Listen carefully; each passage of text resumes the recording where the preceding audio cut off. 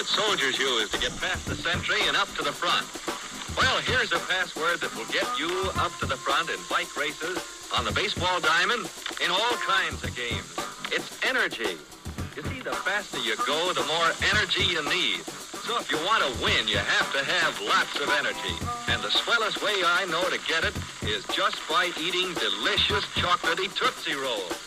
Boy, hey, y'all. Eric Adcock, This Awkward Life, back with another episode of Eric Adcock's This Awkward Life. Hope everybody's having a phenomenal week. This week is going by pretty quick. Tomorrow's already Friday.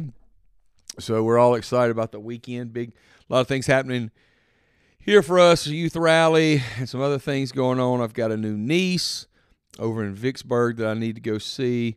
Shout out to my little baby brother Ryan and his lovely wife Chrissy for the birth of little Lydia. And we're excited about having another little girl in the family. Speaking of little girls and things like that, our little children. You know, somebody posed a question to me the other day about being a parent and things like that, and we were talking about raising, you know, when kids get up to toddling off, you know, 2, 3, 4 years old, and somebody asked me something about this particular person didn't have any kids and recently been married or whatever, and asked me about children and raising children. I don't think I know I'm not an expert on anything like that at all. I'm just, you know, I've been around kids. Of course, I've got kids, you know, but I wouldn't count myself as an expert on raising kids. But they asked me some important things about kids, and they said, give me just some advice. For some reason, on top of my head, I was taken back to when I was in my teens and I had younger brothers. I have one older brother, but 2 younger brothers that are 10 years younger than me. So as a 13, 14-year-old boy, watched those, boys as they were toddlers. And anyway, so I told them, I said, well, the best thing you can do is always, if kids get quiet, if you're watching some kids and they're old enough to toddle off and AKA, quote unquote, play on their own, if you hear them talking and you hear them mumbling, you hear them chatting, then everything's fine. But if you don't hear them and the kids are quiet, there's only one thing: they're into something. They're into something, and it's like my grandma would say, you're plundering or you're into something, or as my niece Alyssa was doing, she stuck a fork in the wall outlet or something like that. You know, kids get when kids get quiet, they're into something. My 2 younger brothers, Todd and Ron, and I didn't know anything, you know, when I was a younger kid about this, but I remember specifically one time I was living in Louisiana, and they had gotten some scissors, and they were cutting. They had found a big box of matches. Thank God they were cutting the matches into instead of striking them. But anyway, so Ryan, the youngest brother, was holding the matches between, you know, his hand, you know, his fingers, and Todd was taking the scissors and cutting them in the middle, cutting them down the middle.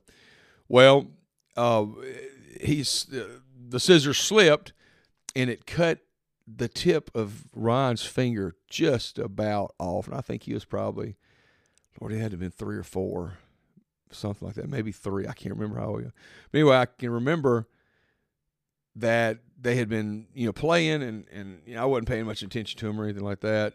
But they had gotten into something, and they had gotten into scissors and matches, which is not a great combination.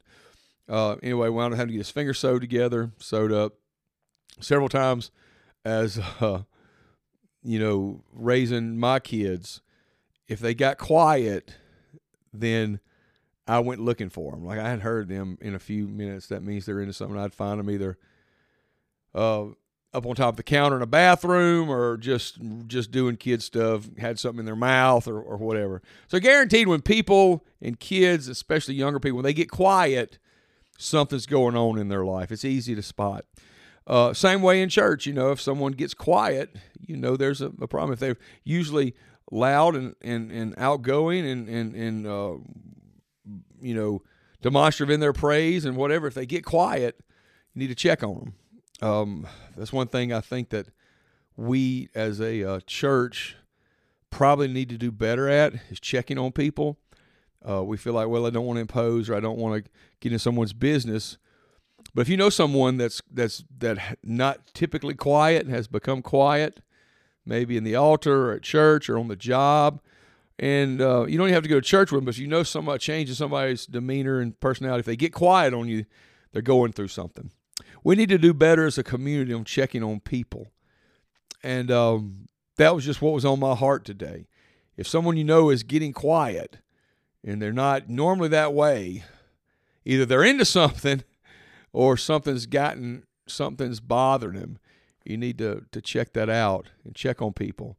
And we can be better at that. I know I can be. Man, I appreciate y'all listening to me. Y'all have a great day. Bye.